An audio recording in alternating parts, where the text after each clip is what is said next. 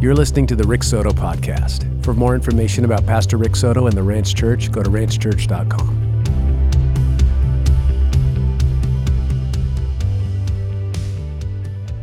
I'm going to be really bold and tell you that God is going to disturb you in such a way that you're going to need to make a confession of faith that is going to make you come forward and declare something that's going to change your life.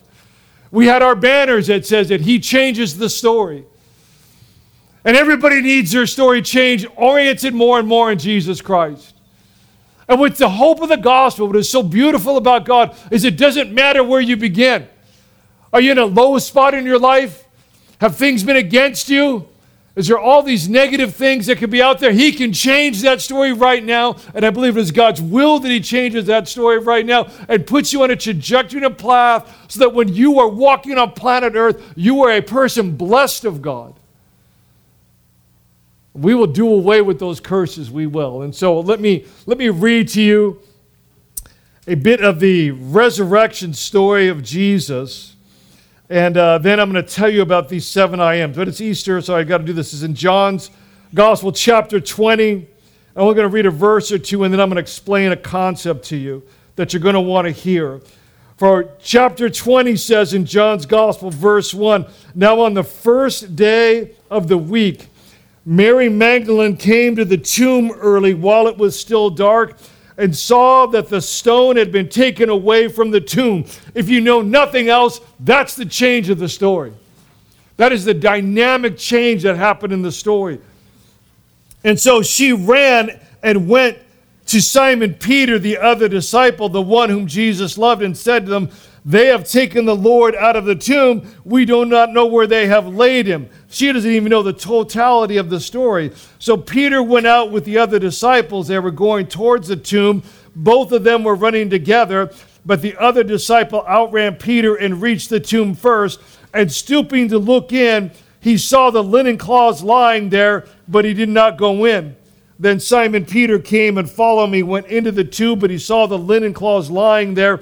The face cloth, this is like the mummified thing of Jesus, like His face, and he's gone from there, and you can just touch this garment. He's going, what has happened? What has happened is Jesus has been risen from the dead, and He's not lying in linen cloths, but folded in one place by itself. And so the other disciple who had reached the tomb first also went in. He saw and believed. For as yet they did not understand that He had risen from the dead. Can you say amen? Amen. Let's talk about this in good detail. Jesus earlier says this phrase. He says, "I am." And so I want you to say, He is. He is this I am. The significance of it is amazing. Jesus knew exactly who He is. Jesus knows exactly who He was. So I would have to ask you, do you know exactly who you are? In fact, if I would ask you who you are, you might trip up. So I kind of follow sports. And next month is the NFL draft. And so there's going to be these good-looking, wonderful young men who are athletes, and they're especially in the first round. So there's all these videos and these, documentary stories about them. Some have come from really good homes. Some are just amazing stories of overcoming. But these men are going to be drafted in the first round of the NFL draft, and they have a number and all of that. And so if you were to ask one of those young men, who are you? You've been drafted in the NFL. They're going to say, well, I'm an NFL athlete. And that's who I am. And I'm here to tell you that if they stay with that orientation, they will actually doom themselves. That is not actually the mindset that is necessary to grow the character. I once was a police chaplain for about 13 years, and what was fascinating was the young guys would come out of the academy. And so if the guys came out of the academy, say, "Young man, young woman, who are you? You've just graduated from the police academy, and this is a great honor and privilege that you're doing. Who are you? Who are you?" And they would say, "Well, I'm a law enforcement officer." And yet part of my job as a chaplain was to try and change that mindset. No, that's actually not who you are. That might be your professional life. That may be something that you're doing as a contribution to society, but that is not who you are in the character and true essence of your heart. There's something greater that God wants to do. And then even on a more common way, so okay, if you're a mom, raise your hand up there. Where's my mama bears? Okay, come on, give it to me, mamas. Okay, so you ask a mom, right? You ask a mom, who are you? What's the mama bear going to say? I'm a mom. I'm a mom, right? And she's going to mention, how many got God and how old they are and all of that. I'm a mom. And I'm going to say, no, there's something beyond being a mom. Yeah, right, Pastor. No, don't you understand that I cook? And sometimes I cook for people who don't appreciate me cooking. And I do laundry. I do lots of laundry. I do laundry all the time. I fold. And sometimes it seems that my life is folding other people's clothes. And then they dirty it again. And then I wash it again. Right? That's the life of a mom. And on it goes. But mom has a life beyond that motherhood. That motherhood is a blessing, but the very character of her life is something even more wonderful than motherhood, believe it or not. And so on it goes. If nobody knows who they are, everyone's really confused. But Jesus he was not confused. He knew exactly who he was. But let me tell you who's really confused. My dog, Lily. Yeah, I have a lab dog. I have a beautiful, now she's 10. Usually she's in my truck on the other side of the property watching everybody here. I have this gorgeous, gorgeous lab dog. My lab dog thinks that she's a person. She is not a person. You know how I know she's not a person? She pays no bills. That's how I know she's a person, right? I mean, so the vet, when the vet comes over, this is worse than Costco. See, I conquered Costco by not going to Costco. When I used to go to Costco and if I got out when less than $100, I would just tell the person at the checkout line, I won. They go, how'd you win? I go, I got out of this store for less than $100. And they look at me, they go, how'd you do that? I got one thing, right? So the vet comes, when the vet comes over to the house and I lose $1,000, right? That's what happens to my dog, Lily. Lily will charge you this much money and she doesn't care. She jumps on the furniture. She licks us. She's happy all the time. She's this wonderful dog. This dog is confused about who she is and she pays none of the bills in the house. You and I are also confused. We have all of these identity issues, and Jesus had none of them. And so Jesus would go on to use his phrase saying, I am. And that phrase, I am, which I had you repeat as he is his central identity that he is actually God in human flesh. That I am statement was found back in a burning bush with Moses, where Moses was walking around in what we now call Saudi Arabia. And he was there, and all of a sudden there was a bush, and it was on fire, and it was burning, but it was not being consumed, and he had to go look and see, what is this physical phenomena? And he goes and he sees what this physical phenomena is. And all of a sudden he hears this voice that says, you're on holy ground. And he takes off his shoes, and he realizes he's on holy ground. And earlier he had gone through an identity crisis. He was adopted into the Pharaoh's court. So his mom had birthed them, but then there were the taking of these Hebrew children, and they were throwing them and harming them, and they were taking their lives. I'm trying to make this very G-rated. And so the Lord captures his life, and he's adopted into Pharaoh's home, and he grows up to be a young man. He's well educated. He knows society. And so now at this moment, he understands, he comes to the revelation that, wait, I'm an adopted child. I'm actually one of these Hebrew slaves.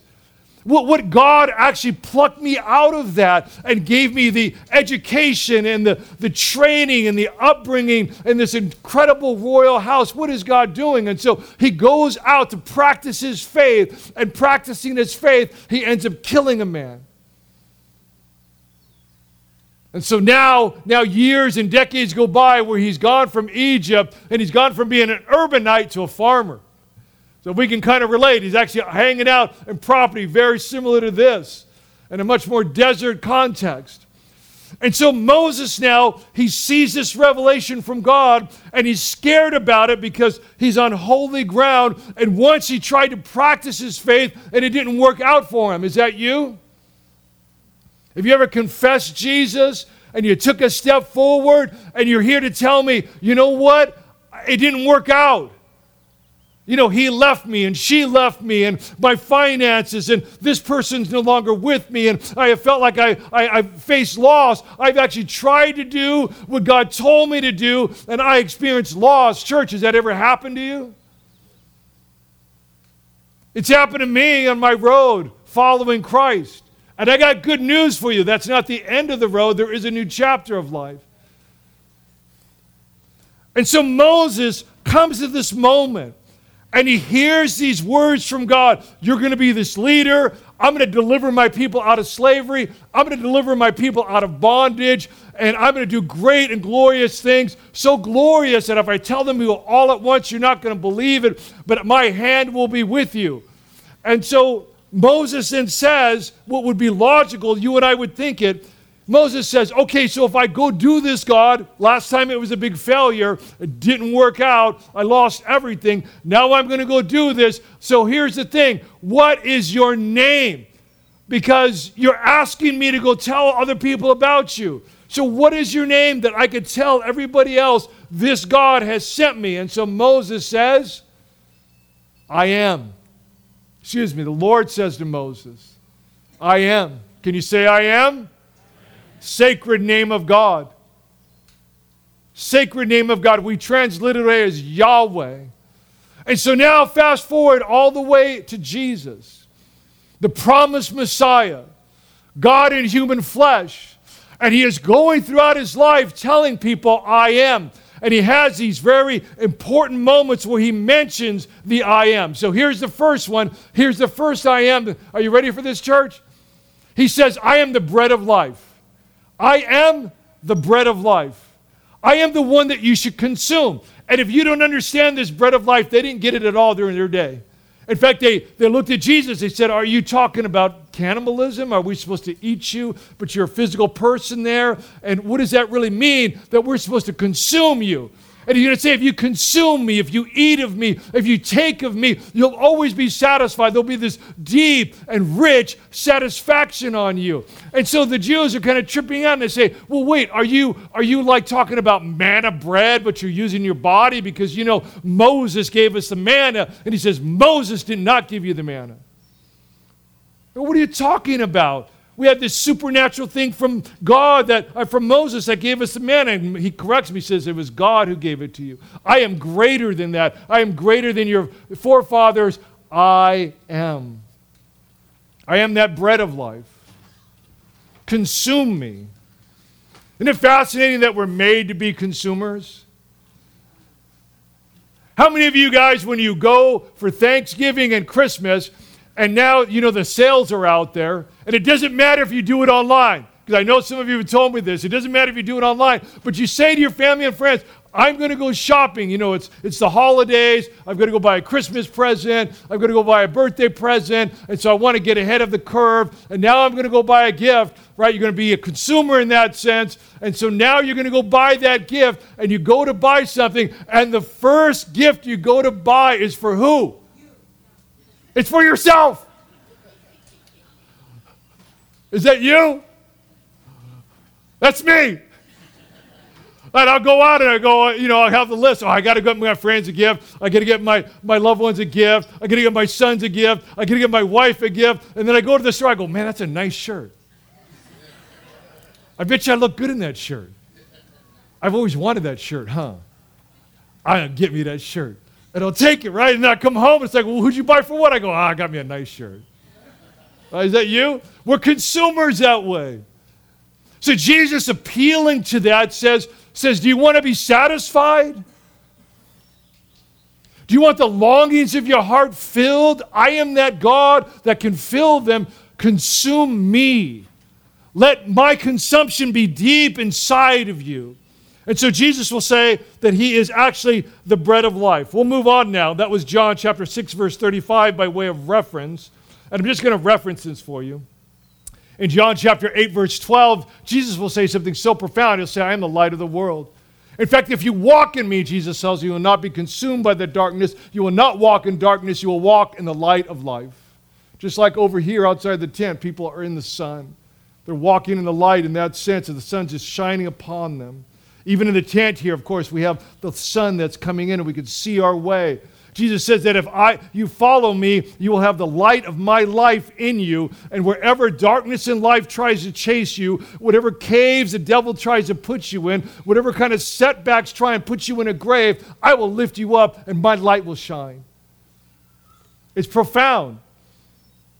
When Jesus Jesus is mentioning, I am the light of the world. It's a direct reference back to Genesis because the first thing that God created was light when he said, let there be light. Our physical light is created by God for our benefit. Spiritually, the Lord Jesus Christ brings it inside us. Jesus says, I'm the bread of life. I am the light of the world. Next, Jesus most profoundly in John chapter 10, verse 7 says, I am the door. I am that door. And then he continues the thought. He says, I'm actually the door of life. And he will actually repeat that statement. He says, do you want to live a good life? Do you actually want to have a life? Ever had that said to you or said that to somebody else? And then, of course, sometimes we'll say it to somebody else trying to be helpful and it doesn't work, right? I want you to have a life. And we try all these conversations and things, but it's really a divine moment where God has to come into their life to show them to walk into the door that's before them. So I think it's fascinating, a door actually sits on a hinge and it swings open. The issue for you is, do you see the doors that are open for you for God to walk in, for you to walk into God? Jesus says, I'm the door. I'm the door to life, actually. I'm the door that you've actually always been wanting to find. I am actually that door. And if you walk into it, you will see life in such a unique and supernatural way. I really like this next I am statement. So Jesus says, I am the bread of life. I am the light of the world. I am the door. He says, I am the good shepherd. Oh, it's fascinating about when he describes it. That's in John chapter 10, verse 14. When he talks about I am the good shepherd, so there's a couple ways of thinking about this. There is, like we have behind us, we have these goats. And be nice to the goats, and they'll be nice to you. But we got these great goats. And when we got this property, I didn't know we were inheriting a goat farm and a goat family, you know. But they're awesome creatures. And by the way, you know how they're in a fence? If you go back and you see them in the fence, they're a bunch of liars. They can get out whenever they want. Those goats do not ever stay there. This is out of some old school Far Side cartoon or something. Because I'll come on the property and then they go back in. And then I leave and they go back out. And they're just doing their thing around here. So that's just the goat farm for you. But Jesus' reference to being the good shepherd was not like we have them locked up here. This would be out in wilderness where there were lions and tigers and bears. Oh my? And so what shepherds would do is what we do to this day, where there's makeshift fencing that they put up, and then they put all the sheep in there, and then this is out in the wilderness where there's all those wild animals that want to eat those sheep, and here's what the shepherd does. The shepherd with his staff leaves the door open because the sheep have to come in and out to do their thing. And so he's going to keep them in at night. And here's what the shepherd does. Jesus says, I'm the good shepherd. This isn't what every shepherd does. Fake shepherds do something different. Lying shepherds do something different. I'm the good shepherd. I physically lay my body in front of the door. And I protect you. I keep evil away from you. I keep wolves away from you. I keep nasty things away from you. I am that door. I will lay my life right before that door. You stay in that pen. I am at that door, and I will fight every battle on your behalf. And I will win every day on your behalf. And I will call you to myself because I am that good shepherd. Powerful illustration of how Jesus says, I am. And the Jews at this time, they got that. They fought with him. When he said, I'm the bread of life, boy, they didn't like that at all, and they fought with him. In fact, they would so not like that word, I am the bread of life, that the entire dissertation that Jesus really has, this long dialogue that he goes through, leads up after healing people, after bringing love, after delivering people from their afflictions. We're talking whole cities where he would heal people all at once. After all of that, they hear this teaching, I'm actually God, I'm God in human flesh, I'm the bread of life. They leave. They actually leave. They go, this is too hard for us to listen to. And he has to go to Peter, James, and John and the rest and say, are you guys taking off too? And they say, where can we go? You have the words of eternal life. So he said, I am that bread of life. I am the light of the world. There is no other. I am the door. I am the good shepherd. And then now in John chapter 11, verse 25, he says, I am the resurrection and the life. This is related to a guy named Lazarus. That's a great name. You have to say that name out loud. Say Lazarus. Okay, that's Lazarus. That's a great name. So his friend Lazarus dies. Jesus, to illustrate the point, delays in going to the tomb. It's all purposeful. He's right next door, basically, but his friend dies. And now he's going to have a conversation with Mary and Martha about that. And they're going to say, well, Lord, he's dead. He's dead. Thank you. You didn't come on time, and you didn't hear this prayer. These things didn't work out the way we thought. And so I guess you could just leave. And Jesus says, what are you talking about? I am here to resurrect my friend Lazarus. And so the two gals are actually really good theologians. They say, well, listen, we understand at the last day there'll be a resurrection of sorts. And so we accept that. We accept that we can go to heaven and see our loved ones there again. And he says, no.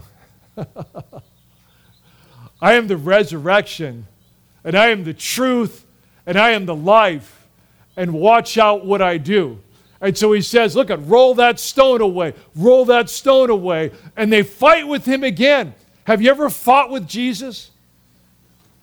Oh, come on, church. You know you fought with Jesus, right? Because he's asked you to roll certain stones away from your heart and let him in. You've said no. And you said it in the same way that it was said back then, because the sisters are going to say, you know what, Lord, if we roll that stone away, there's a nasty stench that's going to come out because he's been dead for a while. And you're afraid that if God has you roll that stone open from your heart, that nasty stench of hurt and pain that is deep in your soul, it's going to come out and you don't know what's going to happen. I'm going to tell you what's going to happen. God's going to save you and do something beautiful. And so he says, I'm the resurrection and the life. And Jesus, when he calls Lazarus out of the tomb, he actually has to call them by name because he's operating in such power. If he were to say, come forth, and not mention Lazarus, every dead person would have just come out. But instead he says, Lazarus, come forth. Lazarus must come forth, and he's bound up, he's mummified, and everyone's in such shock that Jesus has to say, unbind him. It's a spiritual metaphor of your soul where the Lord wants to constantly unbind your heart and your soul from the things of this world. And so he is that bread of life, the light of the world, the good shepherd, the resurrection, the life. I got two more, church. Can you hang in there? You're going to like this. Now we're at the end of Jesus' life. We're on to the Passover weekend. We're on to that last teaching. He's actually spent some time talking about heaven. He's spent some time talking about death. I know a number of us in our church, we've suffered loss of loved ones, so the idea of eternity now presses upon us as never before. The reality of heaven presses upon us upon never before. And I know many of you share those hurts and pains deep inside your soul. And so Jesus is going to say some words. He says, let not your hearts be troubled. Believe in God. Believe also in me. In my Father's house are many mansions. There's many rooms. In other words, there's a life. There's an eternal life there. And then there's a little bantering about that back and forth. And Jesus is actually going to say, well, here's what you need to understand. I am the way, I am the truth, and I am the life. No one comes to the Father but through me. To come to faith in Jesus Christ, it is that narrow road. Sometimes people argue with me about this, and I say, well, how's that wide road going? Is it full of loss? Yes. Is it full of broken relationships? Yes. Is it full of constant depressive episodes by which you have no power supernaturally to overcome? You realize that Christianity is not about getting in front of the mirror in the morning and splashing, water on you and then trying to repeat power words. I can do it. We can do it. We can get there. We can do it. We can be happy. Okay, I'm no longer going to be sad. I'm no longer going to be sad. Water, face, soap, shave. No longer going to be sad. No longer going to be sad. Are you going to be sad? Yes. It's called bondage, and God has better for you. He has so much better for you. He has a new life for you. It's not about like this self-effort. The way you come to Christ is by actually coming to the end of yourself. One of the sweetest prayers, if you want to know how to pray into God's will, pray, God, help me. God, save me. God, be here now. God, be real at this moment. God, carry me. Those are instantaneous answers to prayer. And Jesus comes and says, I am the way, and I am the truth, and I am the life. No one comes to the Father but through me. The last one of the I am statements is Jesus says, I am the vine. And I would ask you to go, well, don't walk all the way in our vineyards, but you can kind of walk up to the edge. And you're going to see a vine stalk, and it's thick. And it's going to come up now, and now we've been watering for a while after aggressive pruning this year, and now there's some branches that have been out. And those branches are actually tied up. And those branches are tied up because they're going to actually bloom with gorgeous fruit that's going to be so weighty that they're actually going to need to be tied up to be able to hold on to it. But it's that vine. That vine is actually the source which gives energy, which gives nutrients to actually all of the branches. Jesus says, I am actually that vine. I am that vine. And you can actually know that vine. That vine can actually come to you in a powerful way. Church, everyone's confused out there. Nobody knows who they are out there. And God comes to you and says, I am here to save you. I am actually here to give you resurrection power. I am here to give you a new identity. And so let me explain that to you. Jesus said in John chapter 10, that I came that you might have an abundant life. Say abundant with me. An abundant life.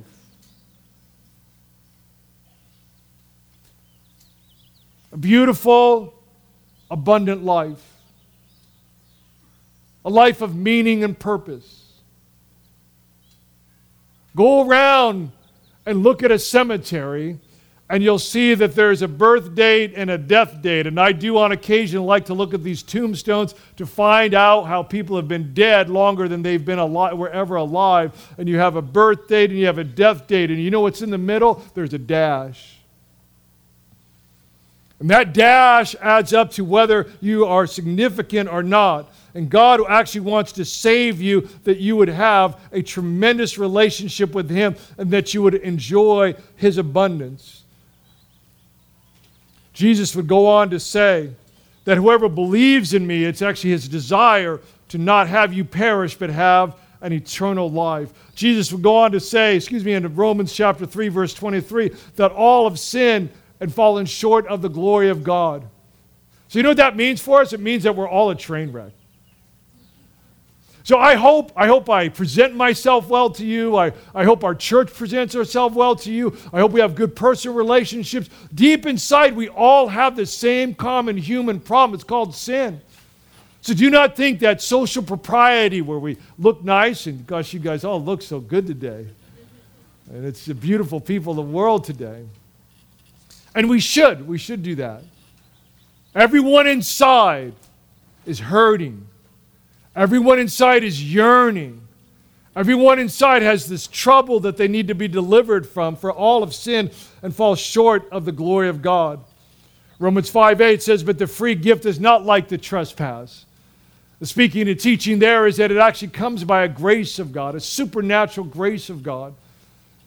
Ephesians chapter 2, verse 8 and 9 says, for by grace we've been saved through faith. This is not of ourselves, it is the gift of God, not a result of works, that no one should boast.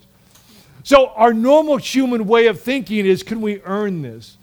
You know, can it be on the point system? You know, so I attend the Ranch Church. I get extra points for that, right? And then I serve in some ways. I get extra points for that. And maybe I give here and I give there, and maybe I get extra points, but maybe God's okay with me. You know what the gospel says to that? You know what Jesus says to that? No! It doesn't work that way. There's a greater power. You know what the greater power is? I can't fix myself. I can't help myself. I actually need God to save me by a supernatural grace, by what is called the manifold grace of God. I don't deserve it. I can't earn it. I can only ask God to give it for His glory, that it would glorify Him for me to actually experience it. John chapter 1, verse 12. You're going to like this. Jesus says, I actually give you right to become children of God, children who know my name. And so we actually get to be sons and daughters of God. We get to live very differently in this lifetime. We actually get to be a son and daughter of God. We have authority. We have power. We actually now get to have a conversation with God where we know that our prayers can be answered. We know that we can have blessings in this lifetime, friendship in this lifetime, relationship in this lifetime. We know that we can be done away with negativity. We can be done away with curses, and we can have something so new that if God were to tell you all at once, you wouldn't believe it. To be a son and a daughter of God. Back to the door that we're talking about, Revelation chapter 3 says that Jesus is actually knocking on the door. So earlier Jesus talked about that he's the door, and he's swung this door open for you to know him. And now he's actually saying, but I know my people, they're actually kind of stubborn, so I actually have to knock on the door. And that's why we gather. That's why you're here. You're here because Jesus Christ is knocking on the door of your heart. He's actually knocking on the door of his heart and on your heart. And the promise of God is that if you will actually open that door, he will actually go in. And Jesus, in that teaching, uses a very personal way of talking. He says, I will come in. It's kind of the southern way of saying it in some of the Bible translations. He says, and I will sup with you.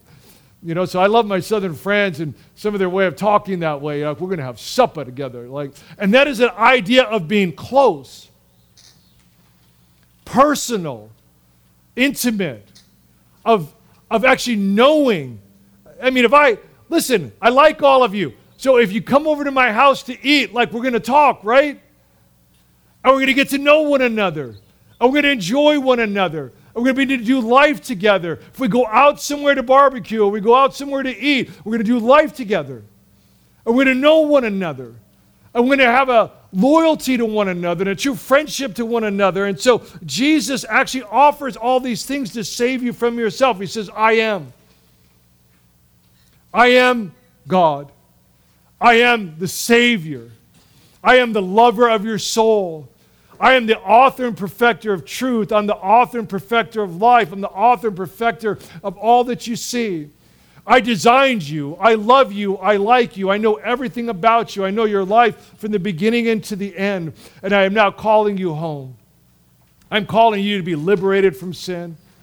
I'm calling you to watch how I take every demon off of your family, every demon off of your life, every curse of darkness away from you. I will remove every form of darkness from you so that you will walk in the light of my life because I'm God. And I did not birth you so that you would be in bondage to sin. I did not birth you in this lifetime so that you're in bondage to demons. And I didn't birth you in this lifetime that you'd be in bondage to loss. I will resurrect a new life in you. Church, do you want that? A new life, a brand new life, a brand new life.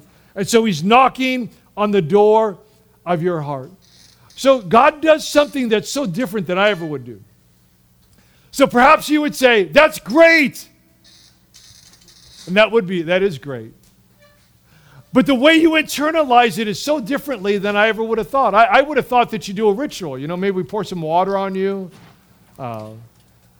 You know, the teaching here with Jesus surrounds a lot in the book of John around a feast called the Feast of Tabernacles. And at the Feast of Tabernacles, which is this fall Jewish feast found stereotypically in the month of September, it actually was kind of a happy time. And so actually the elders of the tribes and everything got in front of the people and they danced.